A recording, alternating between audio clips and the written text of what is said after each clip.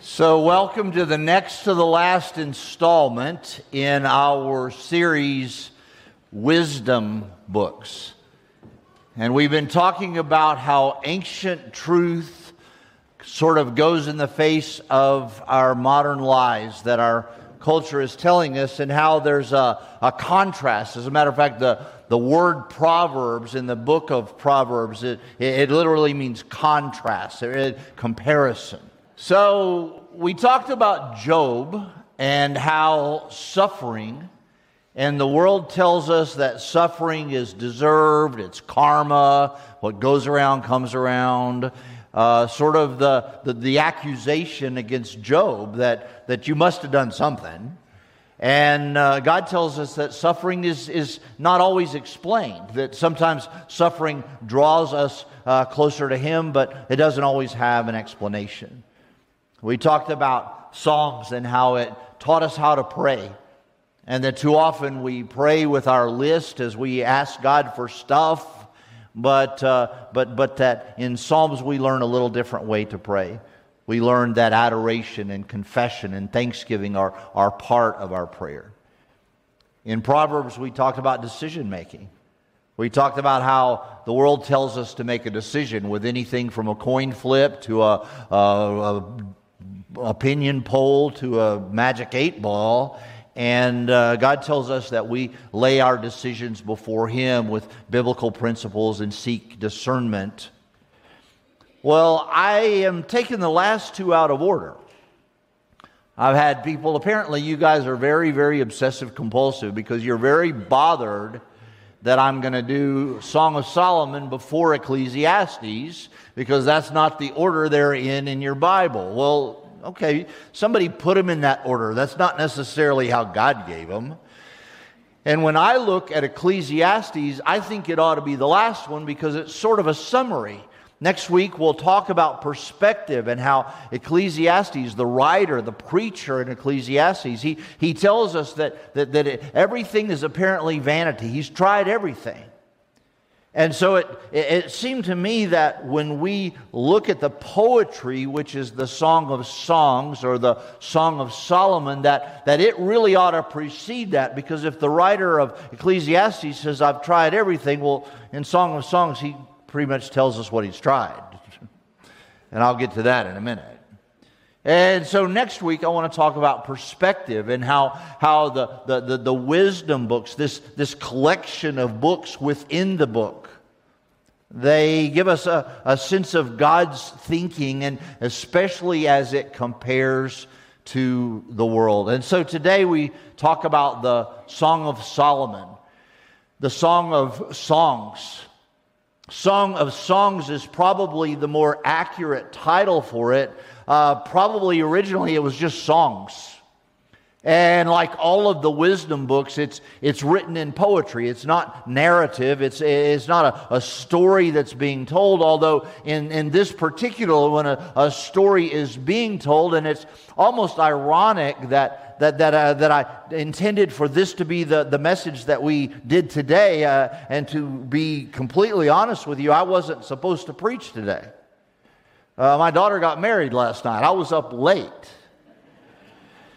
And while I talked about love all afternoon, trying to convince this young couple that there's a way to do it and there's a way not to do it, Brian was supposed to preach today, but he got word last week that the birth mother of his adopted daughter was going into labor and he needed to go to Texas and get her. And so Brian should be home today, and maybe in the next couple of weeks we will get to meet his delightful new daughter. Now, yeah, I tell you all that because today we're talking about love, right? And so I'm doing a wedding last night. He's bringing home a daughter that's going to quickly put those 3 boys he's already got in second place. I don't know which one's going to be second, third, or fourth, but there's no way they can compete with the little princess. I saw a meme this week that said, somebody asked me who my favorite child was. I know now that I should have named one of my own.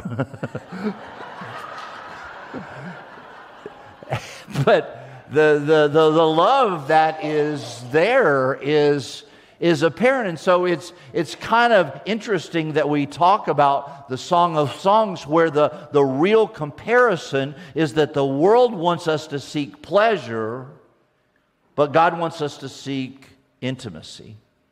And in the Song of Songs, we've got that. It's fidelity, it's passion, simplicity. And again, it's poetry. This is a collection of poetry. Let me set it up a little bit for you.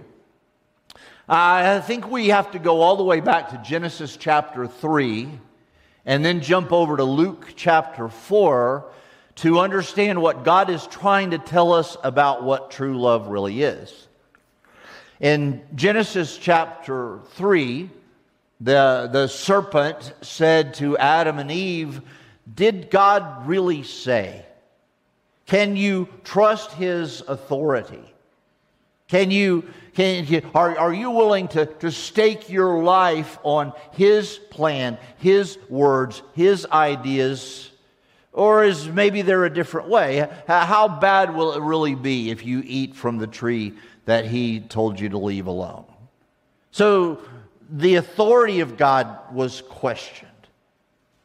Closely behind that, in Luke chapter 4, when Satan tempted Jesus in the wilderness, the very first thing that he said to him, and what I would consider to be the first of 4 temptations, most people say 3, but the first thing he said was, "If you are the Son of God."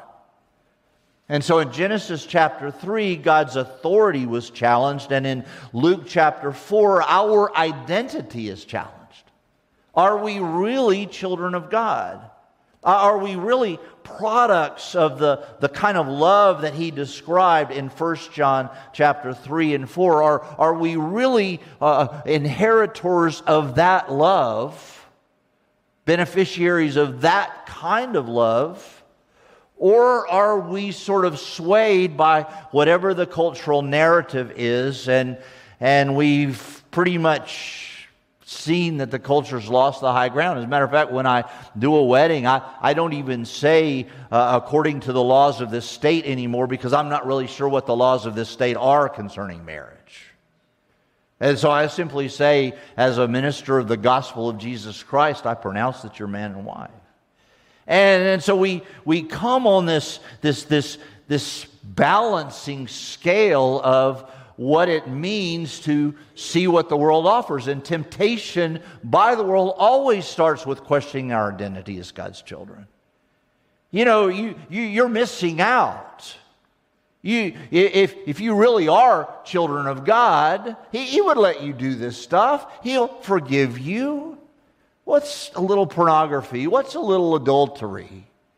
What's a little abortion? I mean, God will forgive. That's what He's in the business of doing. If you really are children of God, that's the God. So we want to question His authority, want to question our identity, and it questions our definition of love. So what does the world say about love? Well, the world says what we need is pleasure. What we need is instant. What we need is self-gratification. What we need is something that makes us feel good right now. And the lies the culture tells us, sex is not necessarily associated with marriage. It's not really a one-on-one kind of thing anymore. That sex can be with whomever, whenever, however, and how many ever. And as we read the poetry of the Song of Solomon, we see a singular focus that flies in the face of all this. But the world tells us that sex is not necessarily associated with marriage. That sex is not necessarily associated with biblical values. That we can twist the idea of what it is to have a monogamous, intimate relationship within the boundaries of a marriage between a man and a woman, with the intent that that union would be for life. Now we we twist the idea of what gender is. We twist the idea of who a marriage partner can be, how many marriage partners we can have, sometimes even at the same time. The world is messed up in its idea of what intimacy is, and it's no longer associated with marriage. And so the consequence is that we promote and have promoted for years and years and years that when sexual relationship is divorced from marriage, that it ends up hurting people. Women are objectified, whether that is prostitution, or whether that is pornography, or whether that is any of the other forms that we deal with today. We deal with cultural presentations of love that are the farthest thing we could imagine from love. Babies are not necessarily connected with love. Babies are a thing, an inconvenience. And when we get to the question of abortion, there's really only one question: is that a life?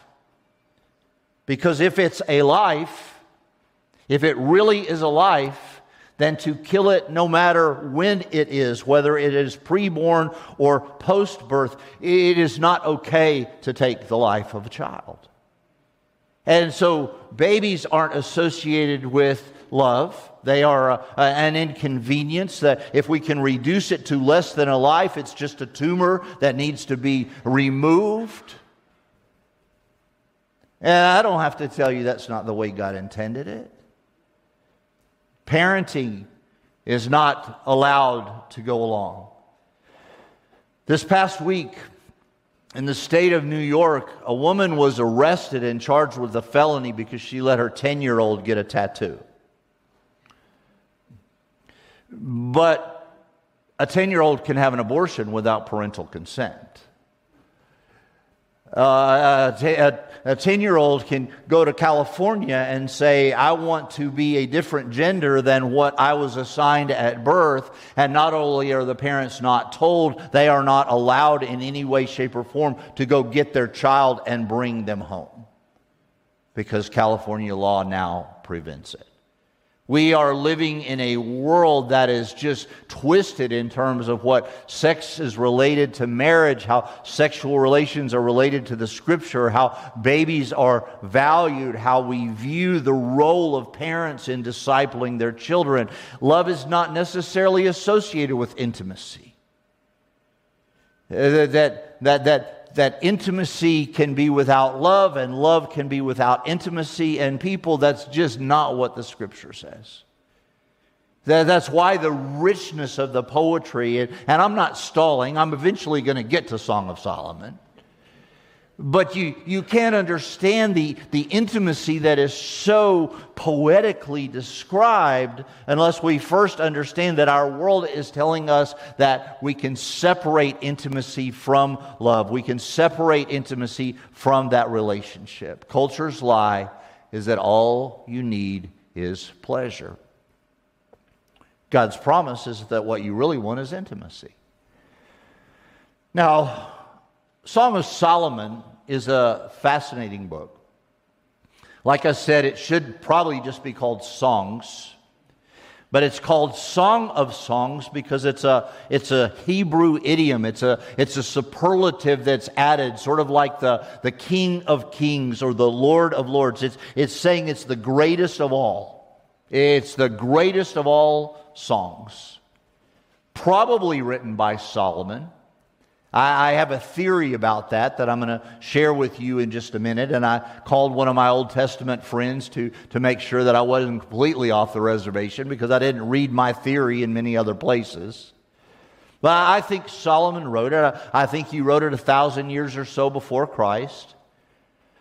And I think he intended to show us the purity of love between a man and a woman who were married, and the purity of how that shows us what it is to honor God's love. And so the Song of Solomon sort of comes out and tells us that there's a lot to say about love. The Song of Songs, which is Solomon's. I think I've got that up here. The Song of Songs, which is Solomon's. And the first part of the song is a bride. There's several characters in it. It reads a lot like a play.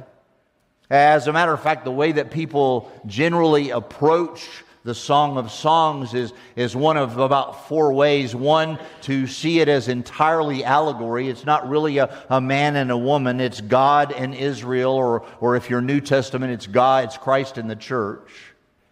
Or sometimes we just treat it as a dramatic play. It does read like a Greek play. There's a bride who speaks, there's a groom who speaks, and there's sort of a chorus of her bridesmaids that chime in every now and then.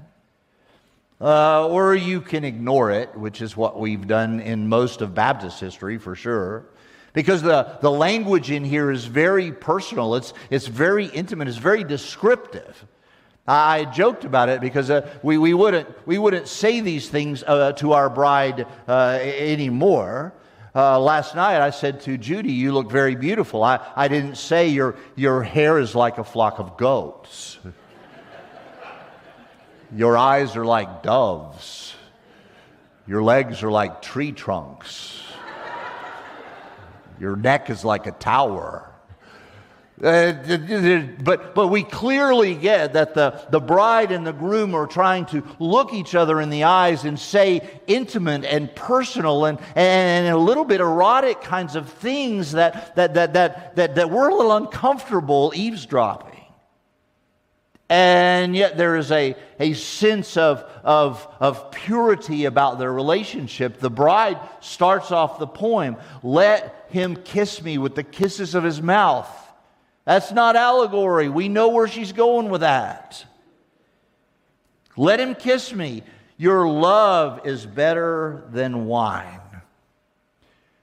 And so there's a sense that he's setting up this poetry. He's telling us that the Song of Songs, which is Solomon's, the bride confesses her love. Your kisses are sweeter than wine, and throughout this thing there is a statement of the bride and the groom and how they love each other. And again, every now and then the chorus sort of chimes in and echoes what's going on. But the summary of all of it might be chapter 8, verse 6, where he says to her, "Set me as a seal in your heart, as a seal in your arm. Love is strong as death. Jealousy is fierce as the grave. Its flashes are flashes of fire, the very flame of the Lord." We see the intimacy between a man and his wife, between a wife and her husband, and the bridesmaids just look on. Bridesmaids then were likely virgins. I don't think there was a matron of honor back then. I think they were all maids. The story of the 10 virgins in the New Testament who ran out of 5 of them ran out of oil for their lamps. Those were bridesmaids waiting to attend to a wedding. And so this chorus of bridesmaids who are not yet married, it sort of has a sense of the poetry being the male saying to the female, "This is how much I love you," and the female saying to the male, "This is how much I love you," and the female especially saying to the bridesmaids, "Hey, let me give you some instructions, let me give you some wisdom from the experiences that I've had as a bridesmaid now becoming a bride." And so we get the idea that this is a very intimate poem. C.S. Lewis observed it this way: "It would seem that our Lord finds our desires not too strong but too weak. We're half-hearted creatures, fooling about with drink and sex and ambition when infinite joy is offered us. Intimacy with God is offered us. Intimacy with each other is offered us. A pure kind of intimacy."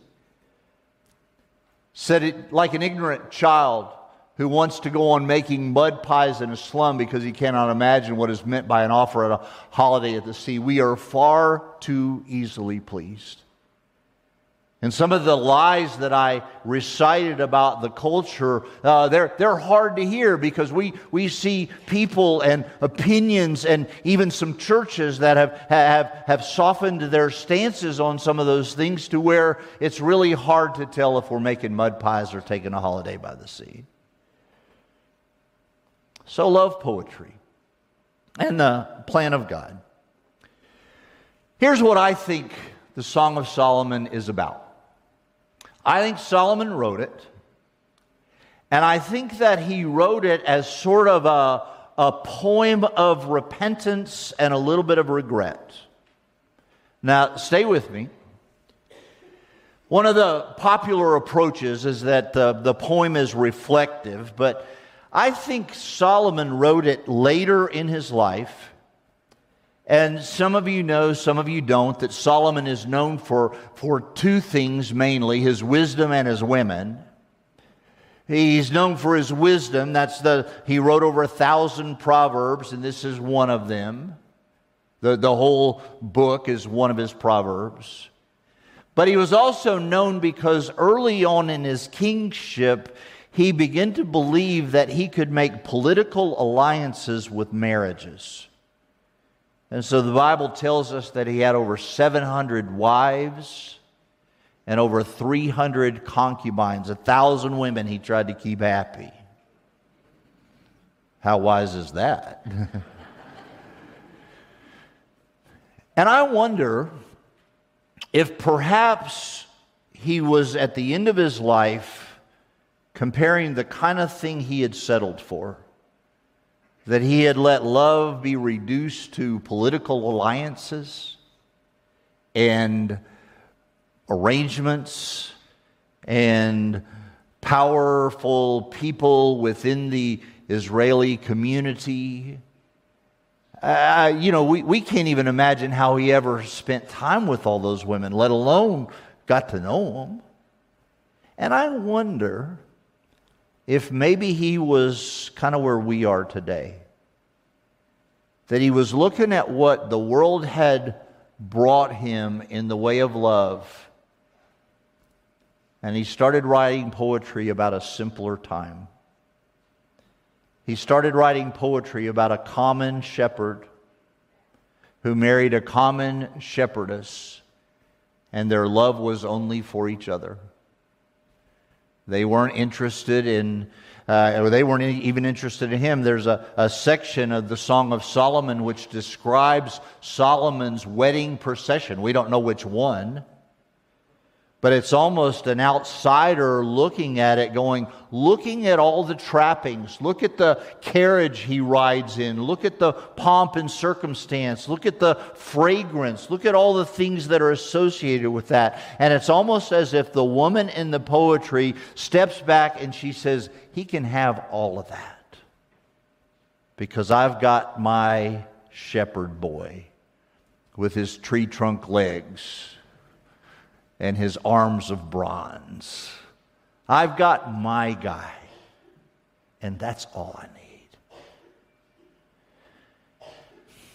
So I read some of the poetry. 6:2, my beloved has gone down to his garden in the bed of spices to graze in the gardens to gather lilies. One of the themes throughout the Song of Songs is this garden imagery, and I wonder if it's making us think all the way back to Genesis, when love between a man and a woman before the fall was naked and unashamed and vulnerable and transparent, and they only had each other. Literally, they only had each other.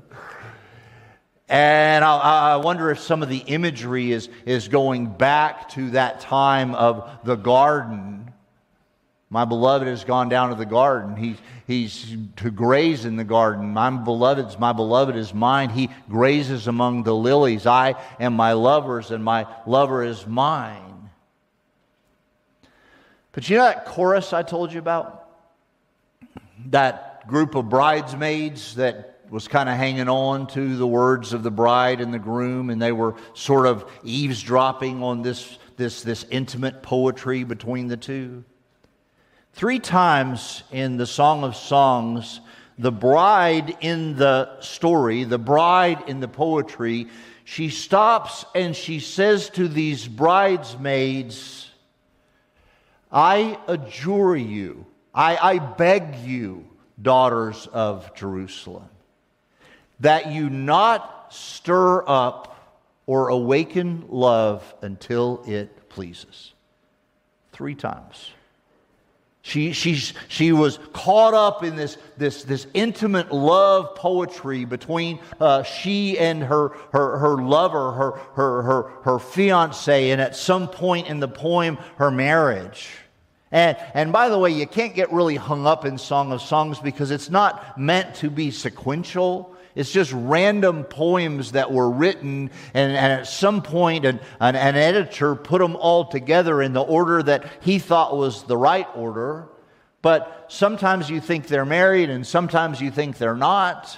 Well, the intention in the poem is that there is a progression, and that love waited until it was the right time. The intimacy, the physical relationship waited until it was the right time. The expression of love was not a narcissistic, self-serving objectification, reduce love to a thing that's separated from marriage, that's separated from intimacy, that's separated from a sense of commitment to one another. Last night I talked a lot about covenant and how vows are deeper than just I intend to do this. They're promises that go even beyond promises. It's a covenant, it's a vow. It's a till death do us part kind of love. And so I kind of wonder if the Song of Songs is about redemption.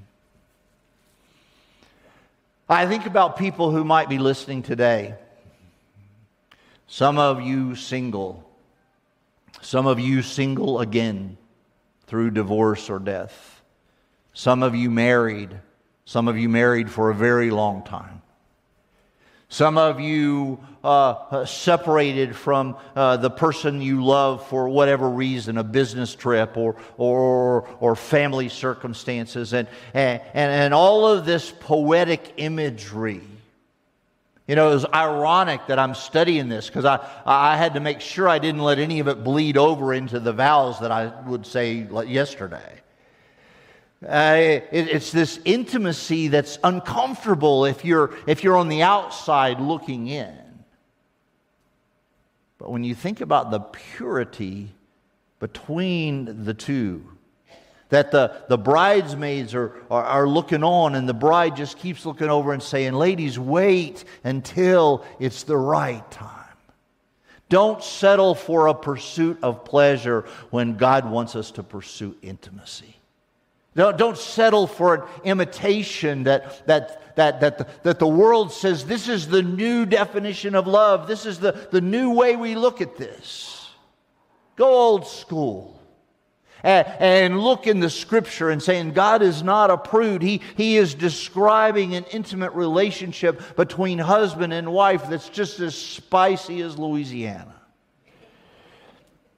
But he's saying it's in context. It's in the right place, the right time. And my interpretation that it's Solomon looking back on all of this, it makes me think of the people who might be listening today who have blown it. Who maybe didn't wait. Who maybe didn't get things in the right order. Maybe settled for less. Or maybe even now are settling for less.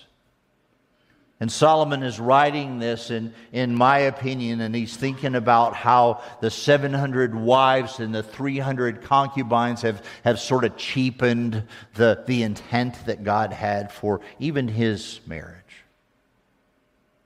And as you read the wistful kind of poetic language, you get the idea that God is saying to him, I love you still.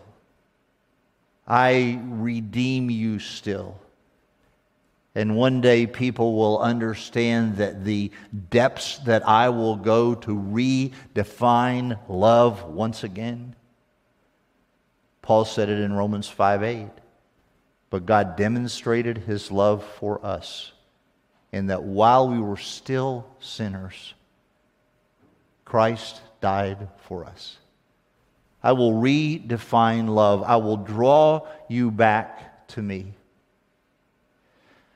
I will use the language of lovers to let you know that I don't desire that you pursue pleasure.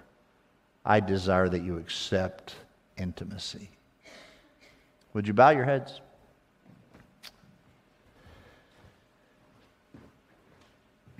What if this was an invitation to compare our kind of love with authentic love?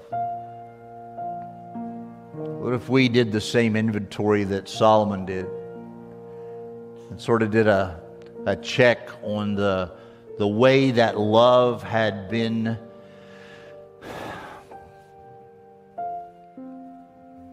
contaminated? And even if you grab the language of Song of Songs, what if it is God expressing His love for us? What if it is Jesus saying to the bride, His church, I've prepared a place for you. I have redeemed you. I have bought you back, in the language of Hosea. I have called you by name. You are mine, Isaiah said. What if God is laying out for us in this wisdom book the kind of love that He really intended? If you've never trusted Christ as Savior, He's calling you to that kind of love. And hopefully you can see the contrast in the kind of love that the world offers.